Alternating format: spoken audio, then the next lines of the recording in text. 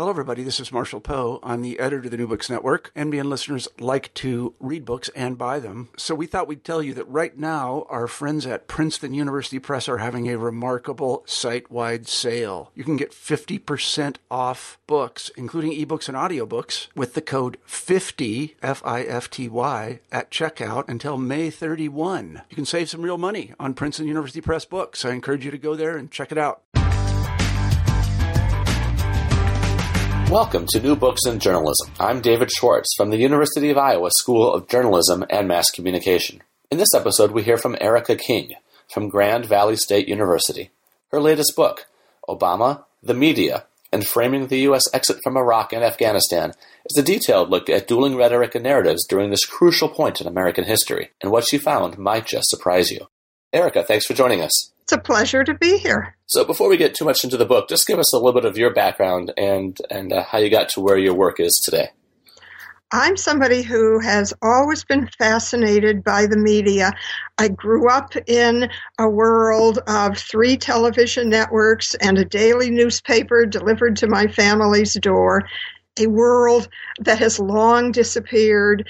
And I've been so interested in following the evolution of our contemporary media, how our media cover different kinds of events, the competition between media outlets, just essentially all things media. And then in the last few years, I've gotten increasingly interested not just in the content of media, but also the way that media content interrelates with the rhetoric of political elites, especially presidential rhetoric. And that's really been my focus in the last couple of decades of research. So the book, Obama, the Media, and Framing the U.S. Exit from Iraq and Afghanistan, how did this project come about for you? A colleague and I had already been looking at the Bush rhetoric and the relationship between what President Bush had to say about Iraq, what the rationale for Iraq was, what Iraq meant on the world stage, why we had to go to war in Iraq, and the intersection of that and what he called the war on terror, and then looking at the media response to Iraq and the war on terror. And really a natural outcome of that was then to look at the new president, President Obama, who had come to office as an ardent opponent of the Iraq war, but also somebody who said he was supporting what we were doing in Afghanistan, and really then attempting to see the intersection of his rhetoric. What in the world this new president had to say? Would it be the same as what Bush was talking about? Would it differ? And most likely, how would it differ? But then how would the media receive this kind of information? And would the media representation of the war be something different? And that led me then to thinking about the fact that, oh, but wait, these 2 wars that Obama has inherited are supposedly coming to an end. And I thought, aha, what's fascinating is the fact that so much previous political science research has focused on the media and presidential interrelationship as we get into war and as war proceeds, but we haven't really done much focus on the end point, the conclusions of war. So that was the focus, because I thought here's a perfect opportunity. We are extricating ourselves supposedly from both of these wars. Here's a fascinating moment to look at that research question.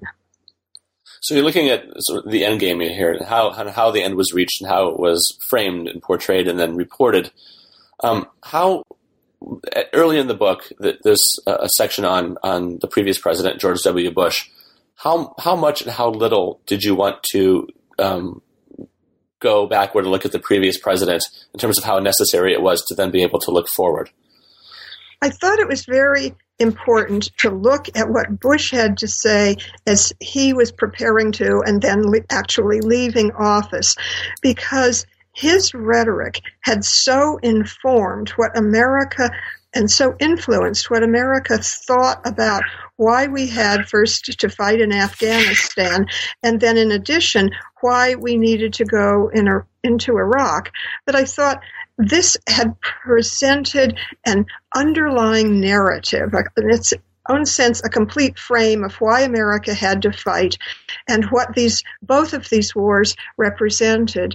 That to do justice to Obama's representations, one really needed to do a bit of a review of what was going on with Bush. And I thought it was an interesting point that when Bush was leaving office, we also saw the implementation of his surge policy in Iraq, and that was his policy for saying how we could get ourselves in an honorable and positive way out of Iraq. But I thought we really need to lay the groundwork for understanding Obama and the endpoints in Iraq and Afghanistan. You've got to go back and look at what Bush was saying. Was there anything, because we all bring our previous knowledge and biases to our research, in that early groundwork of research that you had done on the previous administration, was there anything that you had found that you were not aware of or that surprised you?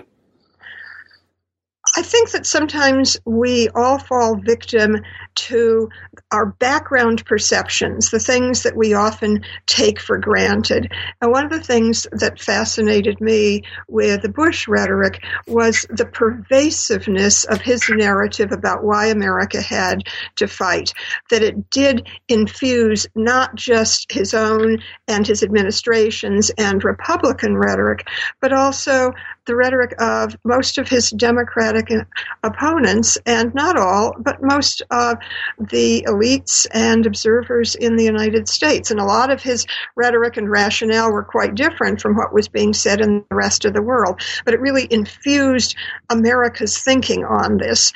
And actually, one of the things that really surprised me, or not necessarily surprised me, but I found most intriguing as I looked at Obama's rhetoric, was the parallels about the underlying rationale for war.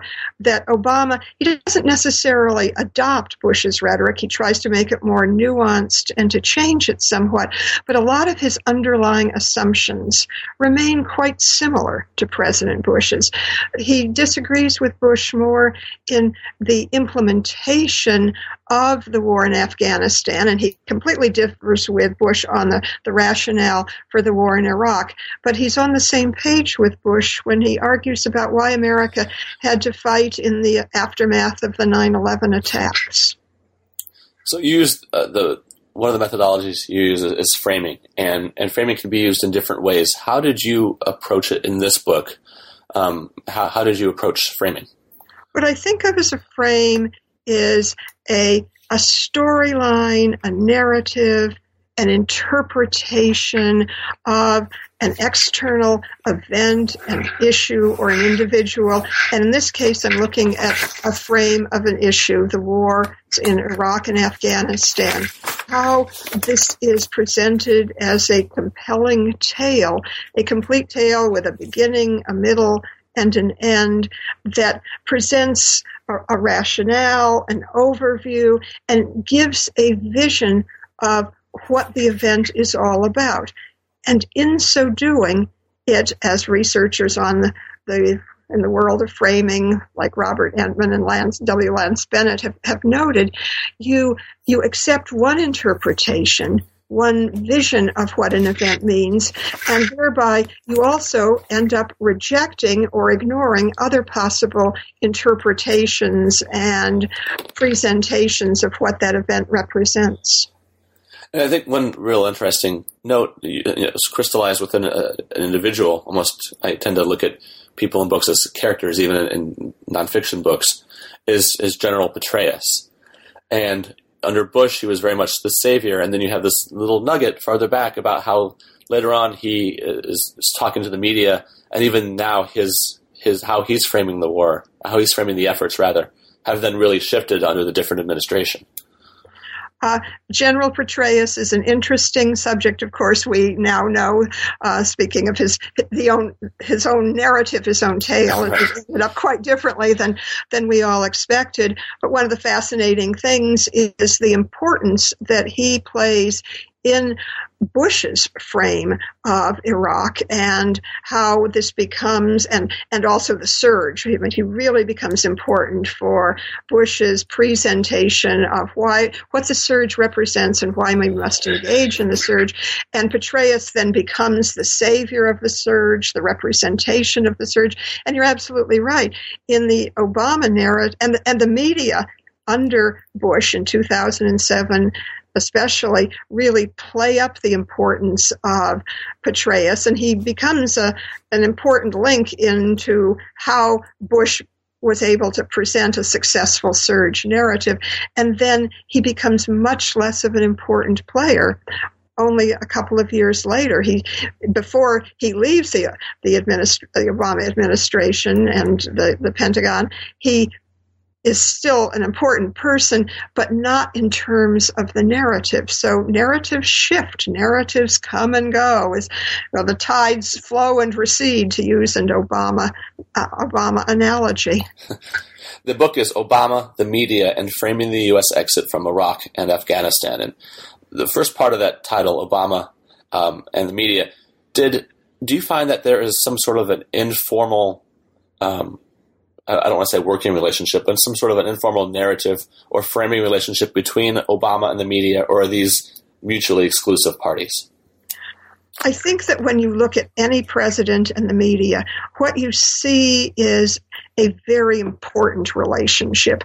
Both the media and all its different outlets and the president need each other. The president needs the media to publicize and represent to the world what he's trying to say. The media, of course, need the president because he represents an enticing, personalized, and dramatic story. So no matter who the president is, I think there's always this fascinating interrelationship that also varies over the course of time. And there's a lot of research that talks about how this relationship develops and how it ends. I remember a very poignant, although amusing, comment that Clinton made early in his term. I think he came into office thinking that his relationship with the Washington press corps would be different from other people's. And then when he got very frustrated, he said in an aside to one of his advisors, "Where's my honeymoon?" So every president expects a certain kind of relationship, that they'll be the different one. They'll be the man on the white horse whom the media just recognize as this all-important person and give lots of favorable publicity to.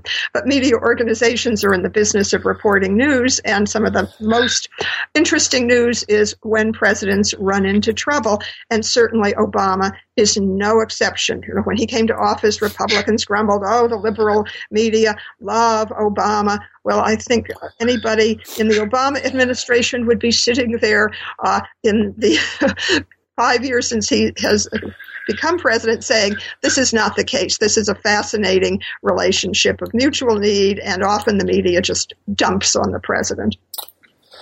From when he took office to whenever the point of your research ended, because it takes time for books to be edited and then printed and when they come out, did you see any sort of a shift in how Obama was framing his either the timeline for the drawback or how it would be implemented or anything else related to the drawback? Obama came to office with two ideas in mind. And one is, and they're related to each other with regard to the war, I think. One was that he wanted to end the war in Iraq as judiciously and quickly as possible. And he also wanted to do the same thing with Afghanistan.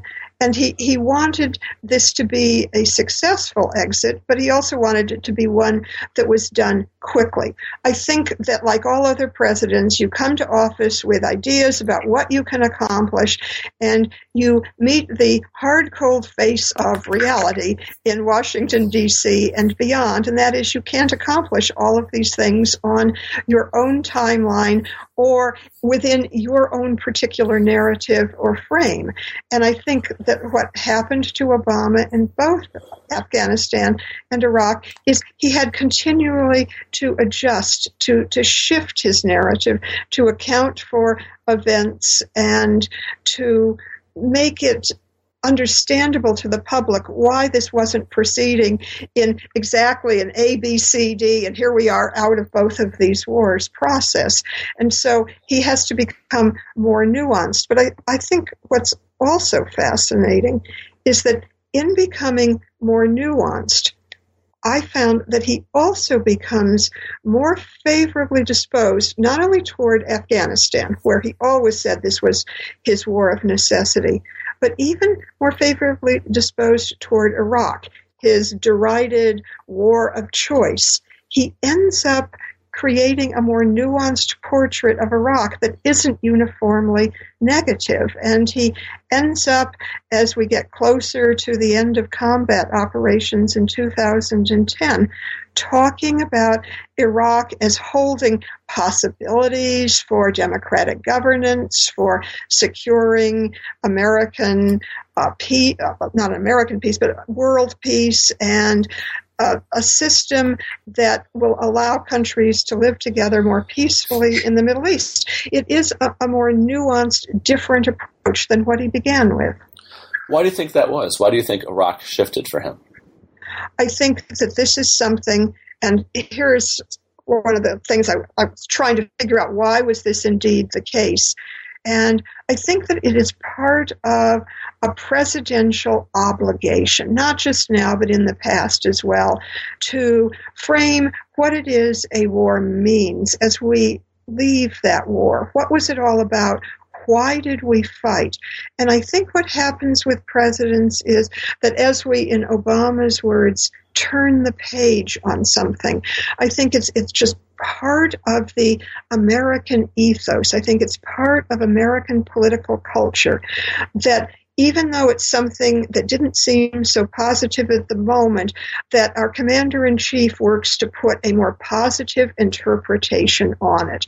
So he's cautiously optimistic, and that cautious optimism infuses his discourse on Iraq as well as Afghanistan. And I just think it's part of what the commander-in-chief believes he needs to do, and I think it's something that the media and the public also understand. Although what I find is, and I think my most interesting finding is that in both the case of Afghanistan and Iraq, the U.S. media were not nearly as optimistic as the president was. The media end up giving the more hard reality kind of interpretation that, oh my goodness, we're not reaching democratic governance in either of these two countries. We've got corrupt, inept officials. The portrayal of Karzai is extremely harsh, but so is the portrayal of the ruling elite in Iraq that we supposedly supported.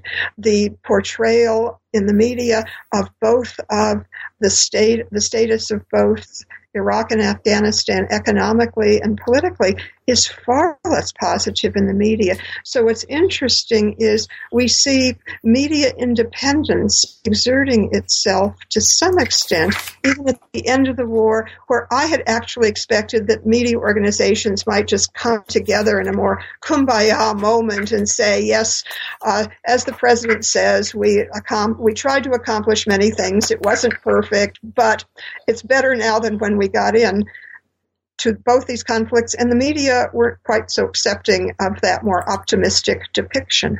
It really flies in the face of the idea that media are complicit in whatever a president's whims of war might be. Yes, and I think that for future research, what we need to examine more is the stages of the relationship between presidential discourse and media reaction over the entire course of a conflict, because what research tells us, and what was also true for Iraq and Afghanistan, is you go in with patriotic fervor, but then if reality doesn't fit with the rhetoric of this is what we've accomplished or are trying to accomplish, the media become more negative. They turn to actual events, not just presidential reassurances. And I think this is particularly true when a war is protracted and there isn't a neat and tidy endpoint. And by the way, that's something that from the very beginning, President Bush said this is not going to be a neat and tidy endpoint to this conflict. And Obama uses almost exactly the same words as Bush does throughout his discourse. So I think we need to do a lot of investigation about the course of a war, especially if our future wars are not going to be the tidy endpoint type of war.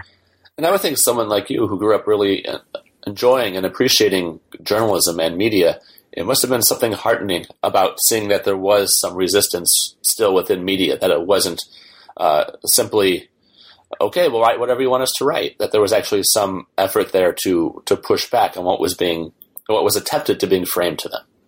I think that what we have learned, I and many, many other researchers on the contemporary media, is that they're also a very complex set of organizations, and that are what I'll call the mainstream media, the organizations that hire and continue to use professional journalists well trained in the field of journalism and writing, that these are independent professionals who believe that it is their duty not simply just to parrot what the president says.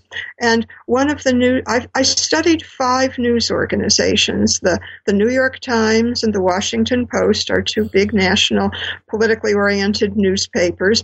I also studied the Associated Press because their stories get into newspapers across the United States and the world. And also NBC News, at the time that I was doing the study, the news network with the highest audience, and Fox News as well. And what was also interesting to me is Fox News was far less of an outlier than one might have predicted. Its way of depicting both of these conflicts had far more similarity than differences to its other 4 compatriots in the media, and also wasn't simply parroting Bush's lines or criticizing Obama's frame.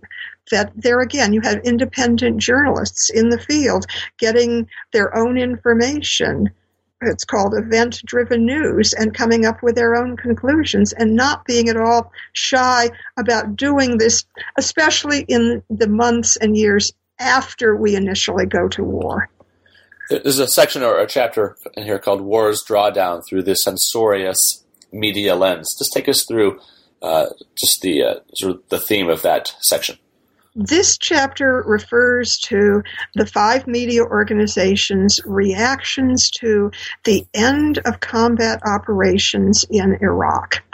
And one might have thought, but one would be wrong, that at this point, because this was in a contentious, divisive war, that at this point media organizations might just come together and say, yes, Iraq was a difficult war, but we've accomplished something, and now it's over. Things can be seen in a slightly positive light. But I found it very interesting that journalists for these national media organizations used Obama's moment in the Sun, talking about the end of combat operations in late August of 2010, to present some very negative outlooks about what Iraq had represented, to talk about how many of them felt culpable in their early interpretations in support of the Iraq War. So very censorious, talking about how we weren't establishing a democracy. What had this war really accomplished? And even Fox News found it difficult to put a positive spin in many regards on the whole meaning of why we had fought in Iraq and what the war was all about. And it was almost like a self-flagellation among some of these journalists. And then talking about the flawed legacy, and a lot of attention paid to then Secretary of Defense Roberts' comment that Iraq will always be remembered for its flawed beginning, clouded by its beginning, the false reports of WMD. Which is just so interesting in that instead of, originally I was thinking there's the transition of the rhetoric from one president to the next, and now you're seeing the rhetoric. The term you used was one term you used was rhetorical weapons, but now you see the rhetoric being used against a previous administration.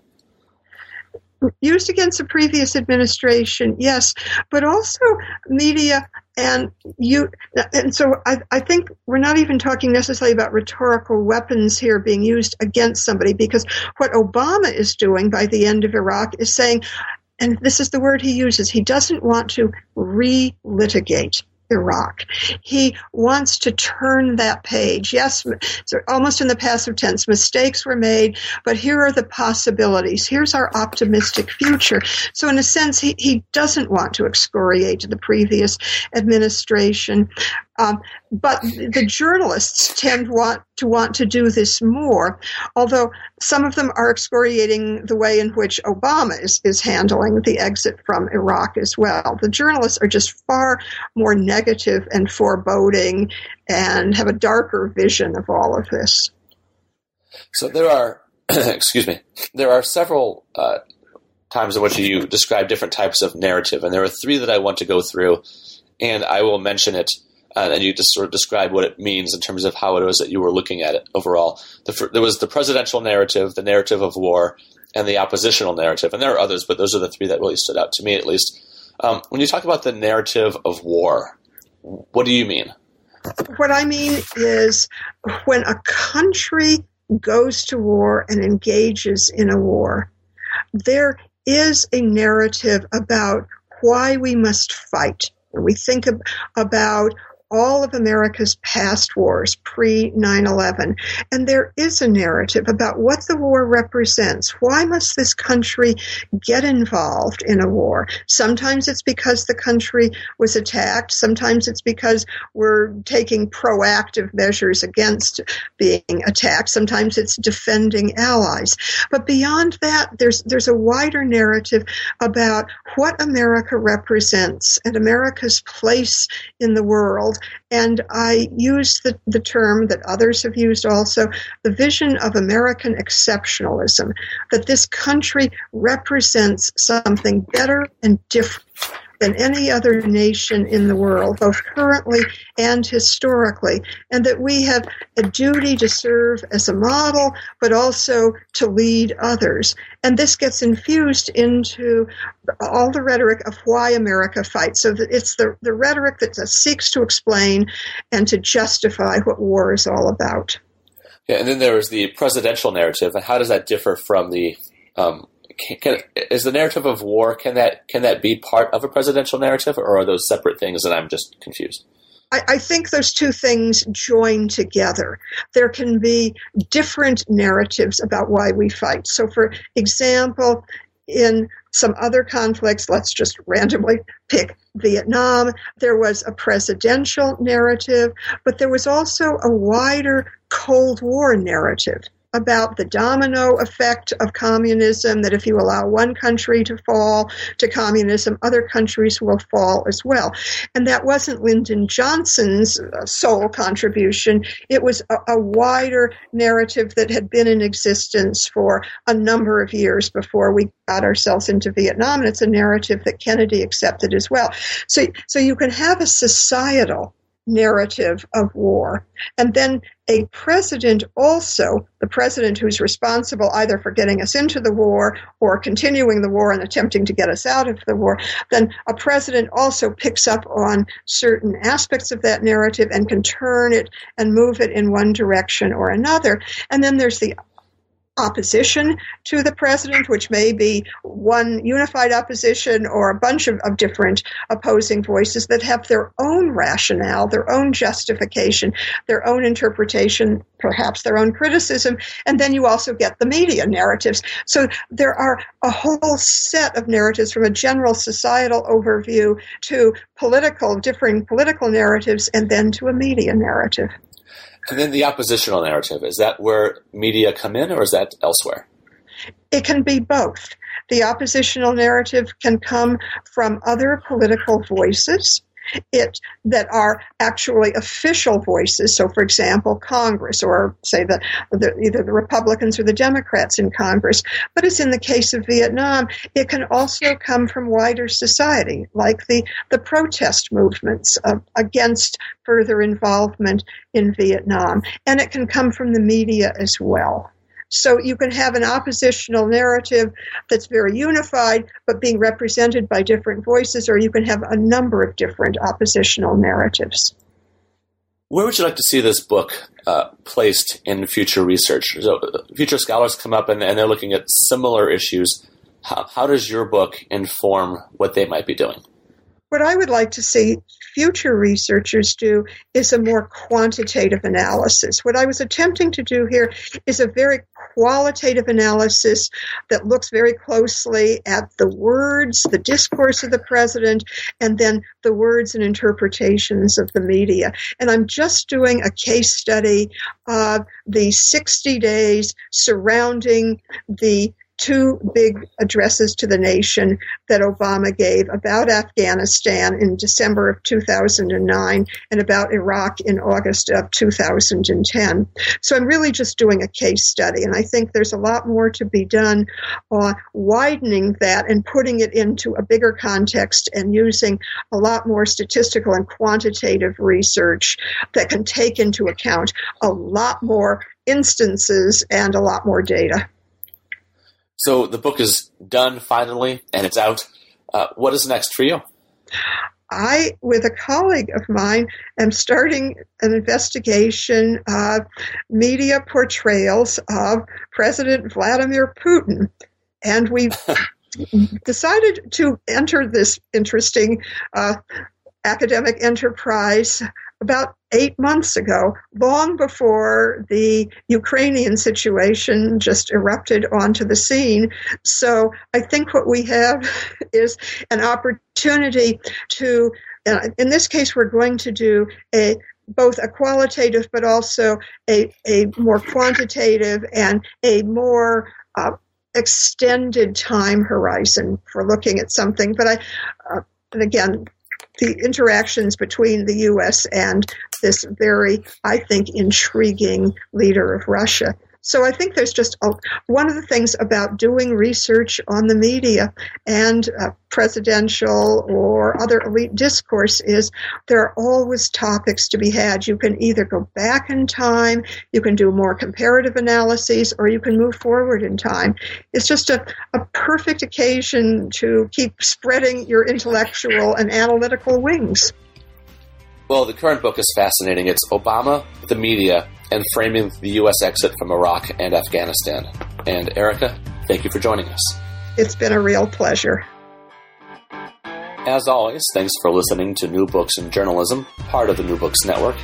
You can find Obama, the Media, and Framing the U.S. Exit from Iraq and Afghanistan, written by Erica King, at Amazon and other retailers.